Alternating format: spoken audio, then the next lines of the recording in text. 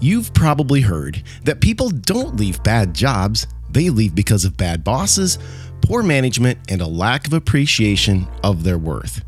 You know, it's cliche, yet it happens all the time, and exit interviews confirm it. Just because you're in a management or a leadership position, the immature or inexperienced or even insecure leader can incorrectly assume that the people on their team will automatically respect, listen, and follow directions. You know, it really doesn't work that way. In fact, it takes a great deal of time, effort, and skills to be able to develop trust, let alone build true rapport with your team. Now, here's what doesn't work: constant criticism and sarcasm and micromanaging and just being downright cruel in your communication. Now, think back to a time in your life when you worked for a manager who routinely shot down your ideas, who didn't listen to you and hear you out, and overall they were just kind of disrespectful and even dismissive of you. It makes you miserable, it erodes your confidence, and overall it just makes your job intolerable. And that is a recipe for losing your best people. But what if there was a better way? A simple, powerful framework that actually could promise, guarantee to help you build trust and rapport. Now, that framework, that is the topic for this episode number 67, where I'm joined once again by my good friend and turnaround specialist, Kevin Wormwood. And together, we're going to discuss the power of integrity, dignity, and prosperity. Hey, I'm James Mayhew, and on this podcast, I love to talk about helping companies just like yours attract and retain great people, improve communication at every level, and ultimately boost your bottom line. Let's get it started. You know, I'd go in and inspect what you expect. You'd see some goals that management had reviewed with performers, and it would be exactly what we were just talking about. You know, you got somebody says, hey, I'm going to make 150 cold calls this month, or I'm going to write $50,000 in business, right? And they hadn't done over $40,000 in business in 12 calendar months. Right. And it's like, you haven't exceeded that 1 month. What makes you think all of a sudden now, which there's a part of you, right, as a leader, first of all, you got to get behind that, but then what actions are you going to take now? What are you going to do now that you haven't done in the past? Nothing. Okay, nothing's going to change. Yeah. So what makes you think you're going to go way above your standard performance, right? Here's what I think is you're getting into the psychology of why they tell you that. Yes. Well, because that's what I want to hear. Hey, I'm going to do 80. I know that's what you expect. You expect me to do, 160 cold calls this month. So I know I haven't done that, but this month I'm going to do it. Yeah, and what was the level you said they were at, like 80 or 100 maybe? Yeah. Right, so you're going to double this month. Yeah. So have you been bagging it in the last 12 months? Yeah, I've just had my foot on coast, right? like that's really revealing. Or is it that suddenly you're eating your Wheaties and taking anabolic steroids and whatever it is, and suddenly you're working 24 hours a day now. Yeah, there's a lot of parts that go into that too, right? Because as a leader, I want to see you do 160, James.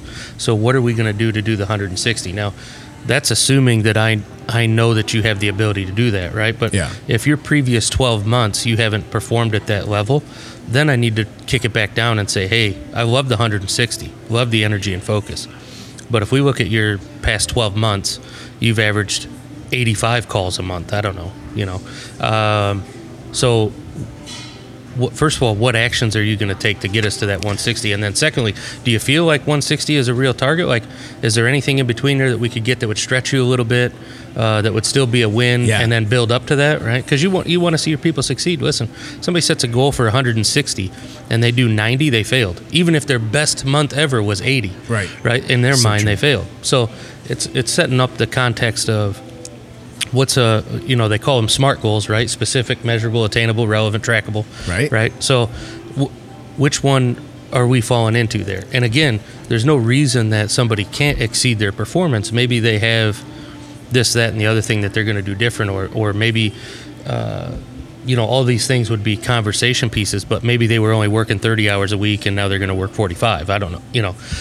Things in their personal life had changed, and they were taking care of their kids, so they couldn't focus as much as they were, and that was kind of an unwritten agreement. Now they have an extra day and a half they can invest in their profession. Okay, yeah, you could see that significant change. You would know those things though as a leader. Like you would know those aren't things that are coming out of left field and you're like, oh geez, I didn't realize you were only working 2 days a week. Like exactly. What? You're only working 12 days a month? I didn't know that. Here's the other side of that too is, and I've been a part of this where we discovered in our teams that we were measuring the wrong metrics, right? So if the manager is pressing or the team is pressing toward volume of calls, what about the quality of the calls? Yeah. Are you qualifying people? Like, so if you go from 85, let's take the 85 that you did, James, this last month, and let's break it down. Man, that netted us $800,000 or $200,000 or whatever the number is. Awesome. That's actually the goal that we probably want to look at. How are you building relationships with those people? Are you asking the right questions to figure out how often they buy? Where do they buy? What do they pay? What's working? What's not working? That's the way to leadership, right? Because you can put a metric on anything, right? And what gets measured improves. Now, is it the improvement you want though? Yeah, so hey, I need you to make I need you to make 200 calls. Goes down. My sales volume goes down. Yeah. Which one did we win? I need you to make 200 calls this month, James. You went from closing 20% to closing 7%. Nice job, buddy. So now you're just turning and burning. That's great. Hey, you got 200 calls done though. Kevin, the unfortunate thing is this is happening. You know it. You've seen it. I've seen it happen. And so we're measuring and we're emphasizing the wrong things because we're not stopping and looking at the bigger picture. Yeah, it's very granular, but there's 3 ways to drive your business, right? I either need to talk to more people, I need to close more people, or I need to close them at a higher volume. That's in any business. Doesn't matter if you're door-to-door sales, you're here, we're in a coffee shop right now, right? They either need to see more customers, they need to get more people to buy coffee, or they need to sell them more items. So like they got little snack cakes over here and waters and all kinds of stuff. They just need to have a higher ticket. Those are the only ways they're going to grow their business. That's fundamental, right? I either need to see more people, close more people, or sell at a higher amount. That's it. So when you start measuring things, right, this coffee shop is an example. We could be leading this and go back in the office and we'd come up with all kind of measurements and metrics that we're going to measure, and they may or may not move the needle. That's the dangerous part of it. They're going to create, right, people are going to perform to whatever metrics you put in place. For sure. So if the metrics are unaligned or they're not necessarily going to produce the result you want, you're going to create habit and performance that is unvalued.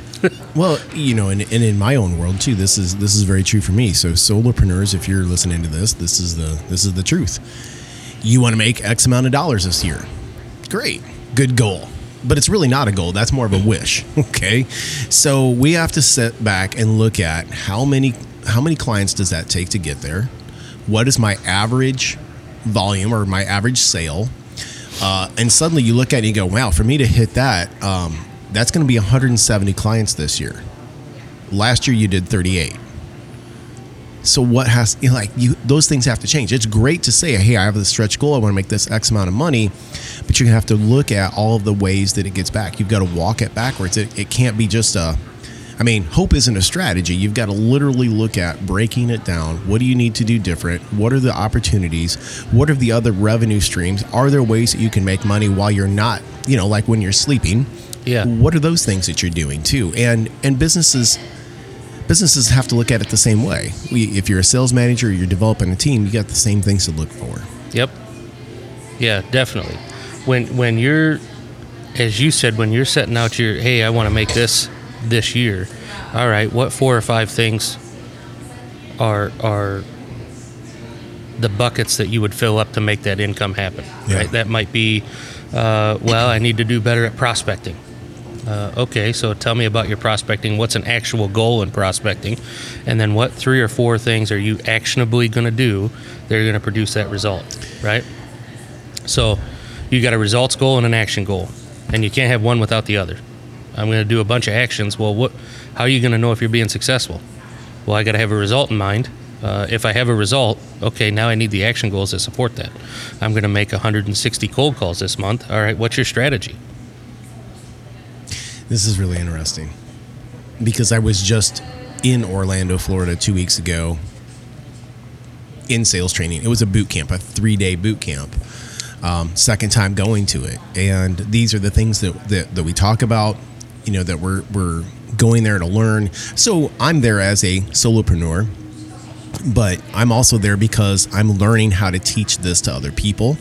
The people that are in the room, you know, they're a variety of businesses. Some of them have huge teams. Some of them are sales managers. Some of them are sales professionals, however you want to call it. Some of them are the owners or CEOs of the companies.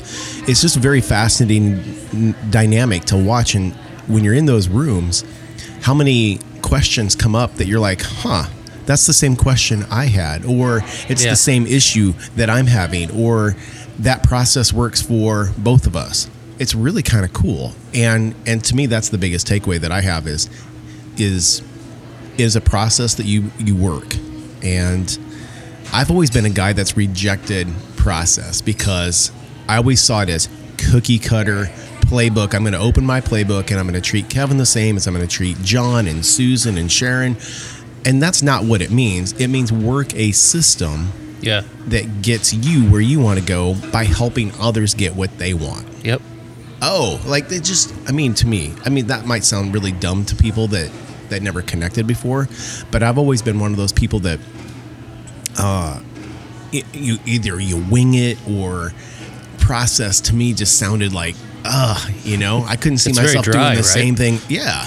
It's kind of like, to me, I always think of a process as standing on an assembly line, putting widgets together, and I put this screw in, then I do this rivet here, and the Model A was a process. Exactly. It was a perfect process. Yeah. You get any color you want as long as it was black, right? What did he say?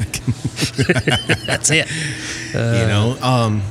But that's been the big takeaway is, and so now the way that we started this conversation today was me saying to you, my friend Wayne helped me understand that the things that I've been trying to help companies do on the culture side, on the communication side, on the leadership development side are great and they work. But they work better and they stick when you create a structure and have a process for it to happen. Yeah, a process allows you to replicate the result. If you don't have a defined process, then you can't replicate the result. Right. Over and over. Exactly. Right? When I look at successes I've had personally, right, not to talk about me, or professionally, I should say, when I think about the successes I've had, it's because I have a process of how I do things. And you and I have talked at length about some of the processes that I have. But that's what allowed me to move from location to location or business to different business and replicate successful results. Yeah.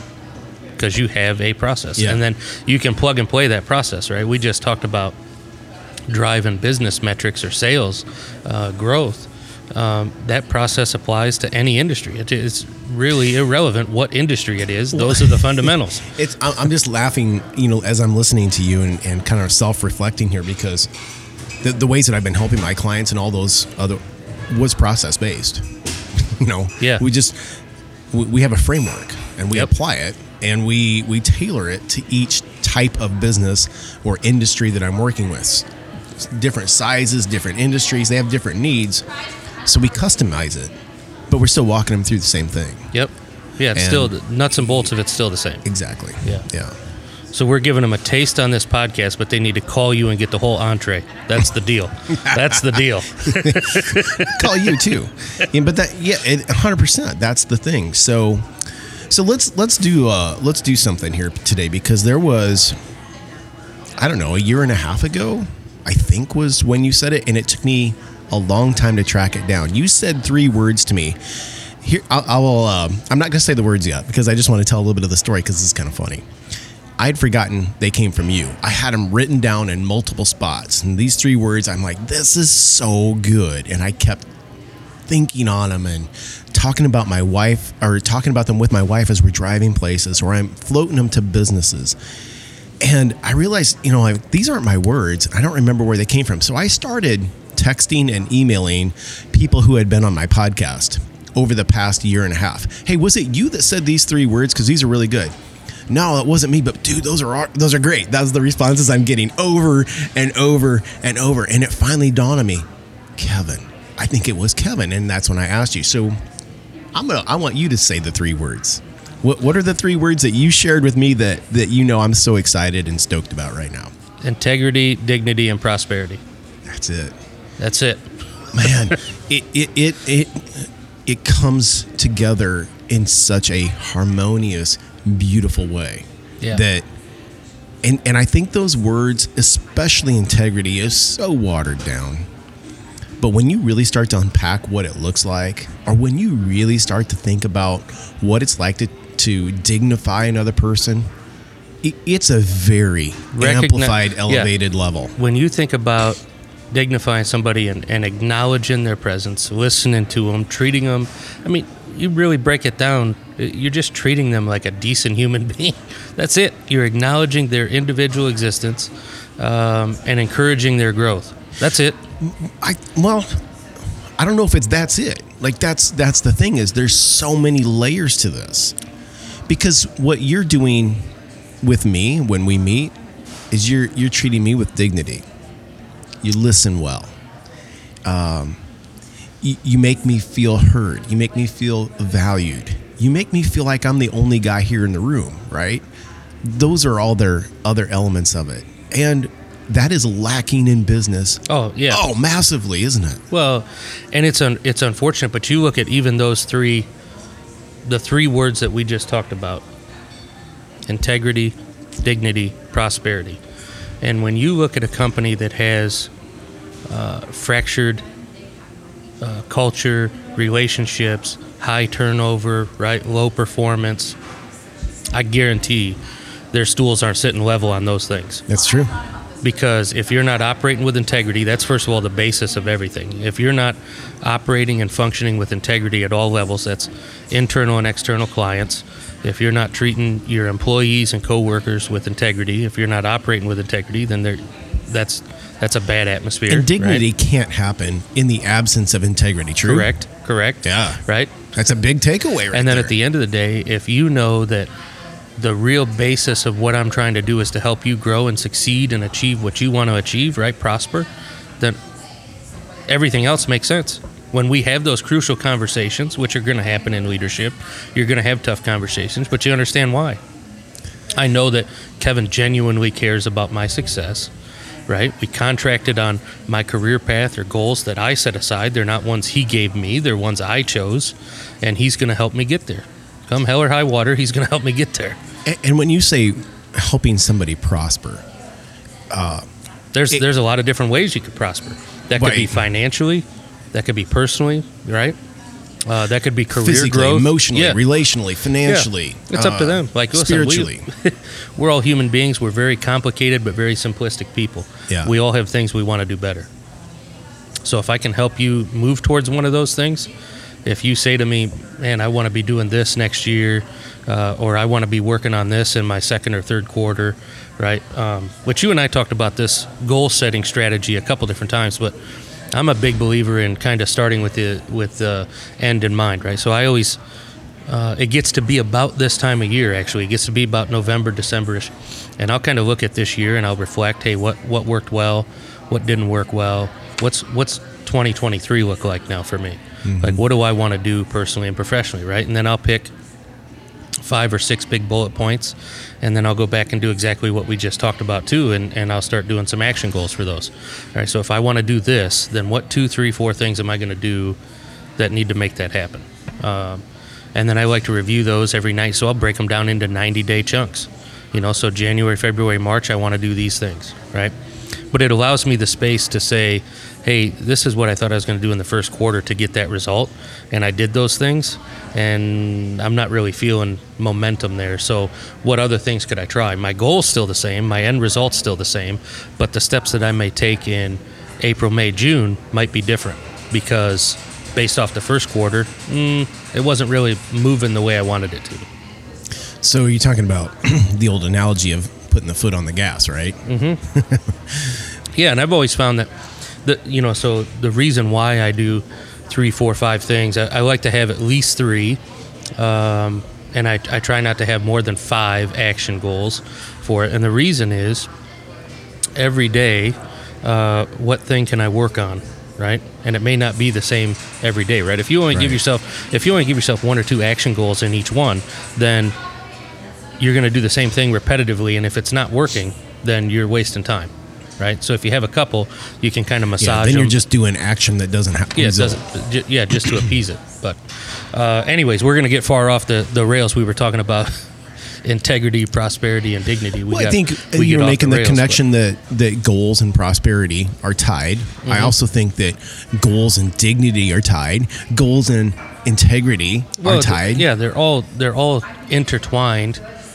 Those three specifically are intertwined, but then they're also intertwined with other facets of life and business. Oh, dude, that's so good. I mean, they are. They're really. You can't really have one succeeding well without the other. Like, you're not going to have a company that's high integrity, but they have zero dignity and they're not helping their workers do anything. I don't see that being a successful organization. Well, I think I always, because then it's just a brutal place to work, right? Well, it's so true. Yeah, everybody's completely honest with you, but they don't care about you. Oh, that's all right. So now you're just a crazy uncle. That's right. You're just the harsh uncle at Thanksgiving. And the cool thing with those, that if you think about them as not being just like circles that are touching, but what if they were more like rings and they're interlocked? It's that interlocking piece of it that's really intriguing to me. So the other word is interdependence of those three. You can't have one of them. Like, if you don't do one of those three, the other two suffer as well. Yeah. They're that interdependent. And what I find is that these are things that people say they want. These are things that good people mean to have happen, or they believe is happening. But when it gets right down to it, if it hasn't been, I'll just use the word defined. If you haven't defined what it looks like for us to operate with integrity in every single action that we do, and you look at every way that impacts your customer experience, if you have a brick and mortar place, from your parking lot or your access off the road to what it looks like when you walk in and how people, I mean, that's all pieces of integrity touching into dignity, but it's all around this brand experience, this customer experience. You've got to create it and look at it that way and define what does that look like. Here's the other thing that kind of goes along with that is, Kevin, you and I are going to create a business today, and we want to mimic the customer experience that we want. We want the Ritz-Carlton treatment. Guess what? I never stayed at a Ritz-Carlton. So when I say that to you, I really don't know what it means. It's a perception. It is it's an imagined thing that I have. Yeah. But I don't know what it is. And this comes down to, that is a gap of my integrity. If I'm the CEO of a company, we say, listen, we're going to give a Ritz-Carlton treatment to every one of our clients, our customers. This is so huge to us. You better take everybody to a Ritz-Carlton. Absolutely right. Yeah. That comes down to communication, right? I mean, if you're talking about that experience, then it's open for my interpretation of what that means. So if you're not communicating clearly, which we've talked about this in several just even personal conversations, a communication gap. If you tell somebody, hey, we're going to give the Ritz-Carlton experience, and I perceive that to be one thing, you perceive it to be something else, another person takes it their perception, right? Maybe we end up with 3 different variations of the Ritz-Carlton experience. Exactly. Because we've never stayed there. Because we haven't defined it. And then we take it back to our markets. Right. And what do? We implement our version of the Ritz-Carlton experience. Yeah. And so you have culture, what I would call culture creep, where it's not the same. Your experience is not the same. Your brand doesn't hold up. Hey, you're not delivering the experience. Oh, yeah, I am. Yeah. I think I'm going above and beyond, actually, the Ritz-Carlton experience. Well, have you ever stayed at one? Do you know what it is? Nope. Oh. Well, and that's what I'm saying is that's a really good way to bring it back to, of if you don't define it, you can't expect it to be taught, because it has to be visible. It has to be something you can measure or evaluate, and it has to be teachable. Those are the things that when we're working with a company, when we're doing core values, and let's say somebody says, okay, integrity, that's just huge for us here. I'm like, okay. Yeah, let's hear about it. I'll work with you on this. I'm not crazy about it, because I know how hard it is. It is incredibly hard. Yeah, especially at a leadership level, right? Because there's oftentimes conversations that happen that everyday workers aren't privy to. It could be financial situations in a company, right? And unfortunately, those conversations happen sometimes months in advance, right? We have to make cuts, or we're looking at an acquisition, or we might be acquired, right? They're not out there telling everybody that every day. Hey, Right. good news, so-and-so approached us about buying our business, but I have no details of what that means for you, right? So sometimes in leadership, you can't be 100% transparent in what's going on or have integrity with that if somebody asks, right? You can't fully disclose that. So there are pieces of it that have to be avoided, but I think, at the grander scale, it's an overall judgment, right? And you can't claim it.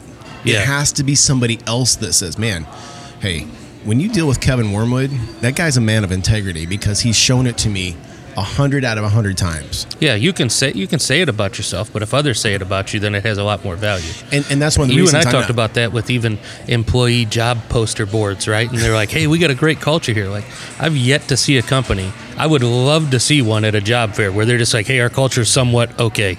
It's all right. I mean, you'll kind of enjoy it here. It's not bad. It's not the worst place you could be today. That's so But funny. everybody's got, hey, it's a great place, right? They got these stock photos of everybody having fun. And then when you go work there, like, people don't like it. They're not plugged in. They're not engaged. Nobody's developing them. They don't believe what anybody says. Like, oh yeah, hey, we said that today. But I worked at an organization, and we won't mention any names, but I worked at an organization, and I had some people tell me, like, listen, when we get initiatives, like, we wait a while to execute them because we often don't really want them executed. And I was like, what? Wait, where was that message coming from? From like employees or at the leadership level? Yeah, other people of the same position. Okay, gotcha. We're like, listen, hey, we don't necessarily roll it out. Like, just because we did the call or we did the meeting today, and this is the initiative we Just were told hold the we're going brakes, to, Kevin. just hold off on it because next week it's going to be something completely different, right? Well, and I think So it's bad when your culture starts to, right? Because listen, here's the thing that happens too in leadership, right? Is now the leaders are unaware of that. So they leave the meeting thinking, I got 35 people going to go out and execute this situation here. And people are pumping the brakes, so they're not seeing the result. And in turn, that may create the need for change because they're not seeing the result fast enough. So it's a double-edged sword, right? It's the stigma is there that, hey, we're not going to follow through on what we say. We're not going to deliver what we're doing. This isn't going to be the same vision that we have. that entire thing right there is what I would call an unintended consequence of culture. 100%. Because what you just said is very profound, which is to say leadership says we're going to do this. Everybody else doesn't buy it, so they pump the brakes. They actually don't do it. Leadership is measuring it. 30 days, nothing has changed. Maybe we need to change course again. And that becomes a cycle. It's a vicious cycle. It's a downward vicious It's cycle. a head scratcher because you're like, dude, first of all, there are some problems maybe in the organization where they don't hold true to what they say they want to do, but at the end of the day, it's a middle management deal too, at that middle level where it's like, hey, we're not executing what we're being asked to execute, and you understand there's energy, focus, time that's involved in that, right? So it becomes a pulling metric. Like, I can invest my time and energy and focus into this initiative, or I can still focus on the things that I know are of value right now, and if that comes up again in a second or third conversation, then maybe I could focus on it, right? Like, if it comes up again, then maybe it is something we're actually going to do this time. Yeah, and I find that the bigger the company, the more prevalent that is. Yeah. Because it's harder to communicate through all of the layers to get buy-in. This is huge. A smaller company is faster at it. It doesn't mean they're better at it because you can still meet resistance. But There's a lot of less red tape in smaller organizations, I find, too. yeah, right? and you can't. A If smaller you're one of organization 20,000, you can hide. Yeah. Anybody in middle management can hide.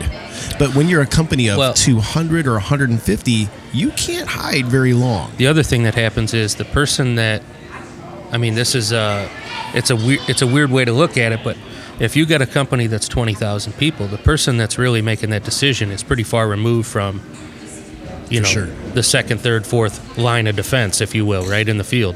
So what happens is now you've given me this initiative, you've given me this direction, and then I take from that what I will, and then I communicate that to Stephanie, Yeah. right? And then Stephanie takes her interpretation of what I said, which is an interpretation of what you said, and she delivers that to her team, right? Now with her interpretation, and then that team is going to interpret it to their people down the line, right? So Gaps now it's in communication. 100%. Gaps right? in knowledge. So when you get a larger company Culture like that, and I think the other thing that happens in those larger organizations is the communication is so watered down, right? Because they're CYA-ing. Little CYA, little cover your, Oh yeah. So they're it's way too expanded conversation instead of just in a smaller organization. Usually it's a little, I want to say a little loose, but it's not in that sense, right? They'll just say what needs to be said. Here's something that's coming to my mind as I'm listening to you work through that. Integrity is an expectation employees have of the company, of its leaders, of its coworkers. The company also expects every employee, all of its workers, its people, to operate with integrity. But when you're asked about goals or how things are going, we're not truthful.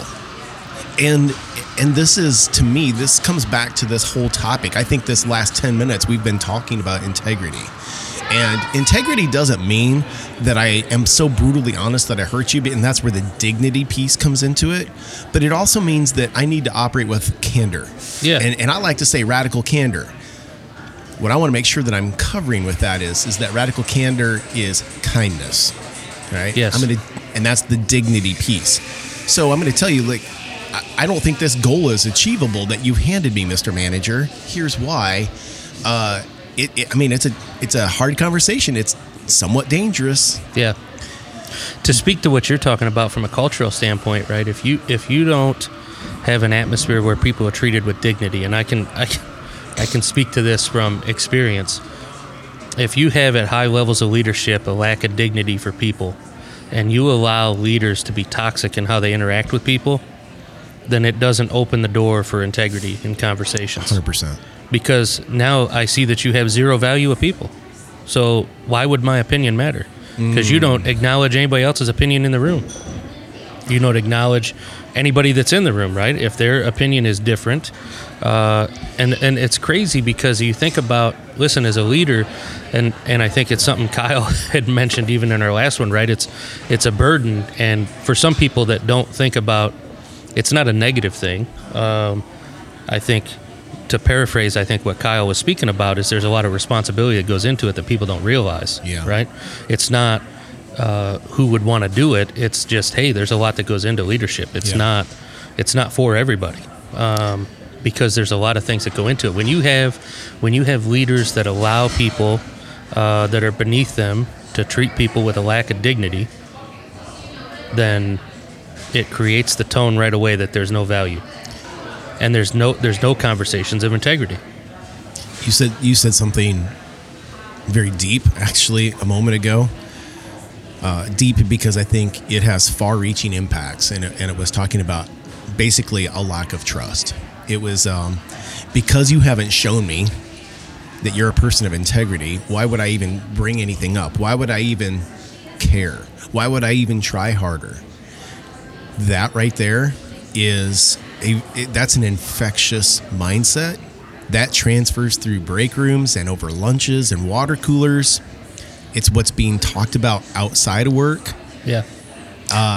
Part of that too, in the integrity aspect. I'm sorry I cut you off. But no, it's good. Part of that in the integrity aspect too is being able to own a mistake. Right now, don't think that we're sitting here on this conversation talking about how leadership has to be perfect and leaders have to be perfect. Hell, you can make mistakes, but you have to own them with integrity, right? You have to say, hey, listen, in yesterday's meeting, I made a mistake. I said this, I shouldn't have, or I did that, and I shouldn't have, or I allowed this to happen, and I shouldn't. You have to own it and then move on. That's what people expect. That's integrity. Hey, I acknowledged a mistake. Yes, they and I'm do going to grow expect from that. it. And people, the respect and trust strengthens when somebody can admit that they made a mistake that's not followed up with the word but, and there's humility involved. Yeah, a genuine sincerity, right? Exactly. Like, hey, I recognize, I thought about this, I reflected on this, and here's an area where I can improve. Here's something that I did that I can improve, or I can fix, or I can move on.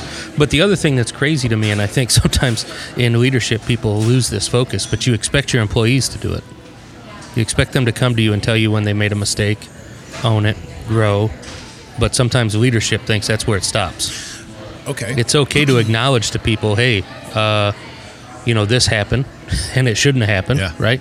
And I'm not saying, let me run this scenario. You got a group setting with some leadership, and somebody says something that's out of character, attacks somebody's character, attacks their integrity, right, in a public setting. Yep.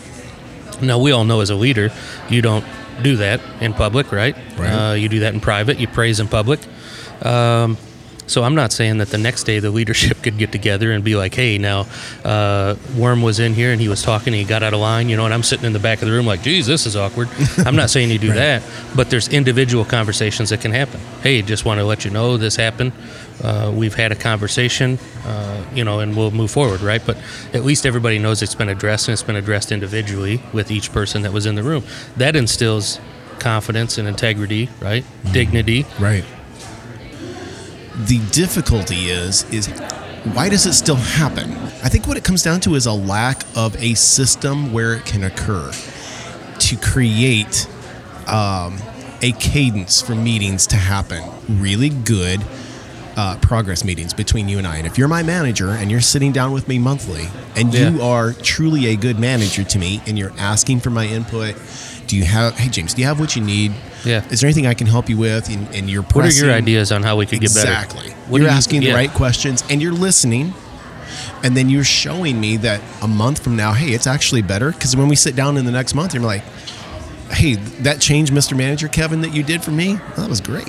Well, we've talked about this too. That's leadership being vulnerable, right? Because you have to say, hey, I may not have all the ideas in the room, so James, what are your suggestions? How do you think we should do this? Because at the end of the day, if you succeed, I succeed. If you win, I win, right? So you have to look at it from that space. Like, just because I would do it a certain way, my process, if you will, might be different than your process. The end result is all that matters. As long as it's not illegal. Or immoral. Or unethical. There you go. Right? I love it, dude. You're so good. And this is the piece that just is really weighed heavily on me, is that we can teach these things. We can teach better communication skills in training rooms or through coaching. But in the absence of a framework where there is accountability for meetings to occur, where there is accountability for just discovering these things and listening to it and taking action on it, the best companies they don't do it. Great high character people, they just don't make it happen, and it's because there's the fires of the day, the urgency of the new deal, the product launch, the new whatever, and suddenly it becomes very, very difficult for them to do. And if you don't have that structure in place, this stuff doesn't stick, it doesn't last. We're not spending time to develop the next level of leaders. And if we are, we're not really teaching them how to do these things well. How to transition from being a high contributor to now, hey, we're going to put you in a management role. Yeah.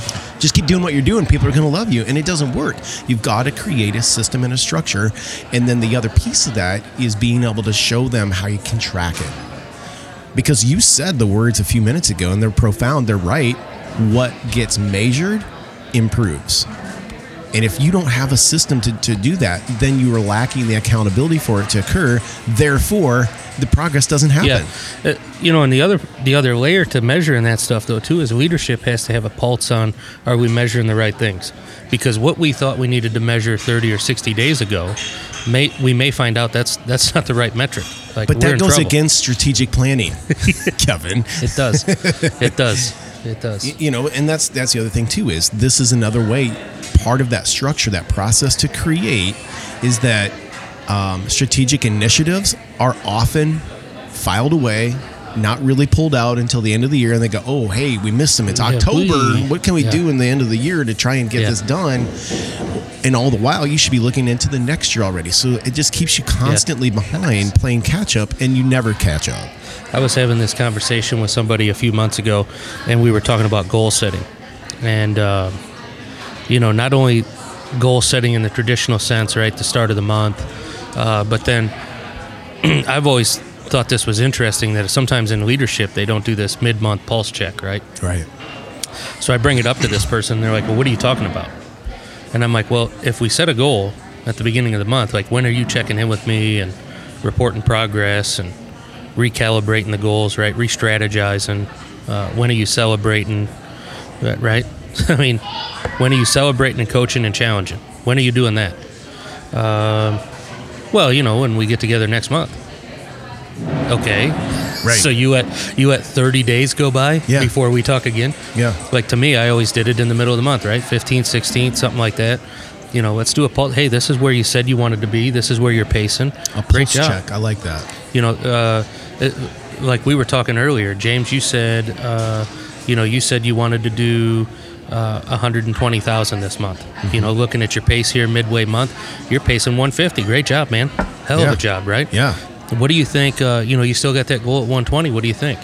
Think we should bump it up? Oh man, I could probably do 160, right? If we're having a conversation, we're talking through it. Like now you're stretching yourself, And you showing me in that case that you're invested in me. You're paying attention to me. Yeah. I feel valued. I feel appreciated. And it's also true if I'm at 100, well, let's say I'm at 90,000 and I got 7 days left at the end of the month. You're asking me, hey, what can you do to hit that goal? Here's the other thing that it has. It's extremely powerful in this. So we just talked about you pacing above. What if things haven't went the way we thought they were this month? Yeah. Right? I mean, look at 2022 for goodness sakes, right? That hasn't went the way anybody thought it would. Right. Right? And that's saying something because we just came through 2021. So I think, I'm 2023, come on, baby. I mean, sooner or later, we got to have something. Yeah. But anyways, when you get somebody that's below the pace, right? Hey, I set my goal at 120, and right now I'm pacing, 85,000. All right, hey, man, the month hasn't went the way you and I thought it would, James. Right. What do you think is realistic right now? You're pacing 85. What do you think we could do? Right. Well, man, I think I could get 95 or 100. Okay, what are we going to do? How are we going to get there, right? But then it allows you to leave that meeting and still finish the month with what? A win. A win. Right? Because you're going to remember that. Also. You're going to remember that and say, man, now my goals aren't detrimental either, right? That's the other thing people get wrong in goal setting is they get this perception that if I set a goal, now I may have to hit it. What happens if I don't hit it?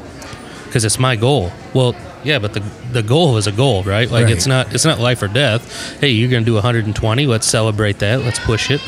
Oh, you're only going to do 80, right? Okay, let's do that. If 80 is a stretch goal for you, let's do it. But then let's reevaluate and say, man, you're pacing above that. What do you think we could do? Or you're pacing a little below that. All right, not going the way we wanted it to. What things do you think we could do? Well, I think even just diagnosing why you're ahead. What are the factors that led up to that? Did you do something? Did you make more calls? Did you finally close the deal on that one you've been working on for 18 months? Hey, you know what I forgot is I took a week vacation earlier in the month, and it's affecting my pace. Yeah. Oh man. Okay. Cool. So you still probably are on pace for that 120 then, really, if we factor it out that way, right? Yeah. But it gives you a chance to check in. It allows your people to know that you're caring. You know what they're doing. You're in tune with it, but you're also giving them the space to adjust it if they need to. So let's bring this into prosperity, because I think we spend a lot of time kind of unpacking dignity, integrity, and in illustrating it. But what you're talking about right there is creating prosperity. Like first, a situation, or for me to be able to prosper, I need to feel like you've got my back. Mm-hmm. Not only that you have my back, but also that you care enough about me. You're pushing me. You're holding me accountable. If you've hired me and I'm the right fit, I've got the right character, and I hear that you're like going to push me a little bit. Sometimes I need the nudge, I need the arm around the shoulder. Sometimes I need a little kick in the rear, and you're doing those things. You're creating an environment for me to prosper, and that's not just in my goals, but think about how I'm feeling then, because you're paying attention to me. You're reminding me of how you can get here, how you got here. You're reminding me that hey, sometimes you can have these setbacks. You're encouraging me. My mental state, like we could talk mental health for a whole chunk here. Oh yeah. Like my mental state at that point is positive. I'm feeling good. I don't feel beat down, and I'm not going home at the end of the day dreading coming back, taking it out on my kids or my spouse. Yep. Sitting in front of Netflix just to, not even think. Yeah, just try to unplug.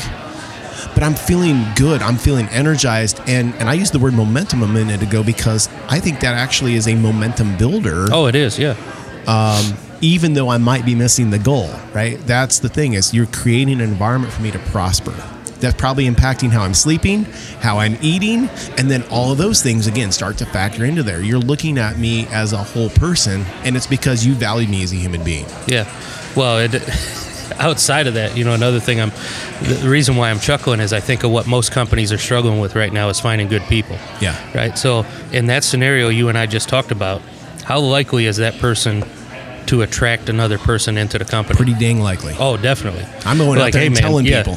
Hey, you got to get a piece of this. Yeah. I love what I'm doing, yeah. right? And I saw a post somebody said, and it cracks me up a little bit, but it's 100% true. If you're not having internal referrals for positions, that is a red light. Like, that's a problem. If you have open positions in your company and you don't have internal referrals coming, that ought to tell you all you need to know right there. That would be a real life measurement or an assessment of your culture. Well, we don't have an incentive program for it. Hey, I get that, and there's nothing wrong with incentivizing people to do it, but at the end of the day, they should be doing it because it's a great culture, right? The incentive should just be something that's cool about it, right? Mm-hmm. But at the end of the day, and I've had this conversation with some people, they're like, well, we don't really have an incentivized program for that. Yeah. Well, that's not the problem, though. I mean, the problem is nobody really wants to work here. Yeah, they don't really buy it. Yeah, I mean, they're only working here because you pay them every week. But I guarantee if you stop paying them, they ain't coming. I had somebody working for me one time, and they just weren't getting it done. I mean, they just weren't. And I'm a big believer in, is my tank empty? Like, if I've given you everything I can to help you succeed, then at some point that's on you, right? For sure. Until we get to that point, it's always on me as a leader. Okay. If you're not performing at the level that I need you at, it's something I did. Yeah. Right? And then at some point, it's like, okay, we've done the coaching, we've done the training, there's accountability, right? We've done all those things, right? Can't, won't, don't know how. So when we've crossed some of those off, it's like, okay, hey, this is 100% on you now, right? It's time to move on. Like, it's just, you're not the person. And I had somebody tell me, hey, man, we shouldn't really get rid of them, though, because we don't know who you could replace them with. Oh, yeah. So we'd rather have this person doing a mediocre job at best than getting somebody in here who at least giving you 100% effort, but maybe doesn't have the same skill set, same quality, right? But they're just going crazy, though, because they're giving 100% maximum effort, right? But in their mind, we were better off to just stay with the girl that brought us to the dance. And that's okay, but you're going to continue to get that same performance. There's nothing you're going to do to change that performance. And then you're going to have the same conversation, though, hey, this manager's performance isn't great. Well, no, it isn't. Right. They're a C player at best. Yeah. And we expect them to change, but they're not going to. We've done everything we can to get them to change, and they're not going to. But we're just going to hold on to them because at least we know what we got. It's erosions of the culture, though, too. When good employees see those kind of things happening, they may not leave right away, but they leave, right? They quit and stay. Your best they don't people quit and will leave leave fastest, right? Don't you feel? Most of the time? I don't think so. I think they certainly get to a point where they do. Okay. But I think oftentimes the psyche is it'll change. If they've seen the good times, or their perception was, this is how we did it all along, and now they're starting to see trickles of maybe this isn't who we are. Right. They'll hang on for a while, and sometimes they'll stay too long. They're not in a sense of their performance really dropping off, but like I said, sometimes they'll quit and stay. Mm-hmm. Right? Mm-hmm. So the only thing worse than somebody quitting and leaving is somebody quitting and staying, because you've invested time and talent into helping that person perform at a high level, and then they took their talent somewhere else. That sucks. But what's worse than that is somebody quitting and just coming in every day still. Yeah. It's man, they checked out 6 months ago and they're still collecting a check. That's bad. And that would be, again, just bring it back home here, that's a gap in integrity. 100%. Personal integrity. Yeah, 100%. And I think sometimes the erosion in that is it's easy. The things you and I just talked about are hard. They're hard to do. They're not, but they are, because they're a slower process, right? Yeah. There's more depth of the conversation. There's a little pain involved. There's a little discomfort. There's going to be mistakes. There's going to be bumps. It's easy to just be like, the what have you done for me lately? You think about even what we were just talking about in a sense of building something. Look at these NFL coaches, right? I am a big sports guy, but you look at NFL coachings and you look at the Cleveland Browns as an example, or you look at the Detroit Lions, right? I'm a huge Lions fan, and I like our coach right now. He's having some struggles, but I think he's the right person. Now, at the end of the day, though, he's got to get results, right? He does, right. You can't keep winning 2 to 3 games a year and expect to keep your job. But I also love the fact that the ownership's giving him a chance. Right. He's not a one and done. Right. This is his second season. Hopefully, he gets a third. Right. But I'm going to be honest, as a fan, I don't want to see this the third year in a row, right? Exactly. Like, Sure. I got it last year. Kind of wearing my patience a little thin this year, but I do love the culture of what I see in his teams. They're at least competing every day. They're trying. I could watch the Lions teams in the past, and it seemed like they quit at halftime, right? They quit and stayed. Yeah. Guys were just trying to make it through the season. Right. Like, hey, we're not going to the playoffs. It's fine, Right. But I don't get that sense now with the Lions. I don't work in their organization. Obviously, I couldn't tell you anything about it. But from a fan perspective, when I watch the games, it seems like they're still plugged in. They believe in what he's trying to do, and that's half the battle, right? And hopefully he gets more time at it. But then there's other organizations that don't give the coaches time, and they're gone. They're one and done. They get there for a year, and they're gone. And that turnover creates disruptions. Yeah, because now I'm going to bring my process in. I'm going to bring my people in, and we're going to rip your rally cry off the wall, and we're going to put mine up, and now that's the new one, Yeah. right? And we might get a short burst of energy, but at what cost? So, dignity, integrity, prosperity. There's a whole lot there. Well, man, it's always good to speak with you. Thanks for being on the show today. Can't wait for our next time that we visit. And you bet. Yeah. do this again. It's wonderful times.